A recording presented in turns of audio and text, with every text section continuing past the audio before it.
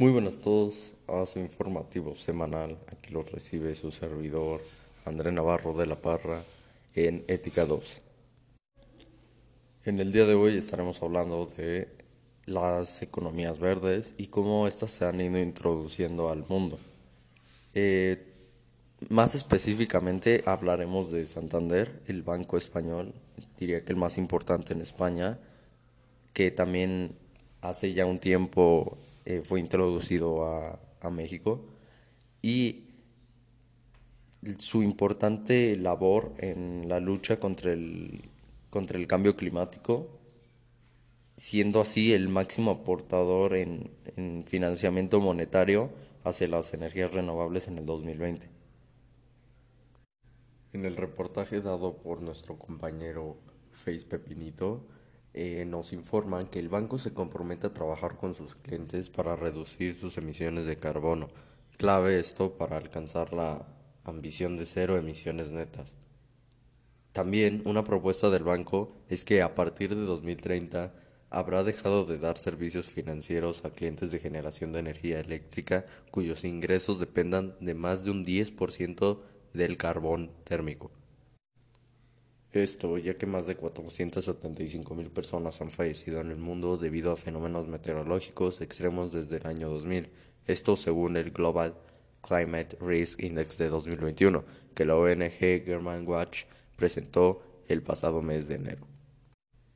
Y no solo Santander ha sido un promotor de ideas o propuestas para el mundo, sino que también ha sido el miembro fundador de Net Zero Banking Alliance. Esto para ayudar a movilizar el apoyo financiero necesario para construir una economía global de emisiones netas y cumplir con los objetivos del Acuerdo París. El banco, presidido por Ana Putin, basa en la descarbonización el futuro de su actividad a favor del planeta. Su reto es alcanzar en 2050 la meta de cero emisiones netas en el mundo. Como última propuesta, el banco ha dicho que para 2025 empleará el 100% de la electricidad de fuentes renovables. En fin, yo les voy a dar mi opinión, ya para terminar, como es costumbre. Y para mí es una actitud aceptable, 100% aceptable parte del banco. Se me hace un buen ejemplo para todas las empresas del mundo. Eh, pero considero que también dependen de nosotros, ya que ellos no van a poder hacer todo solos.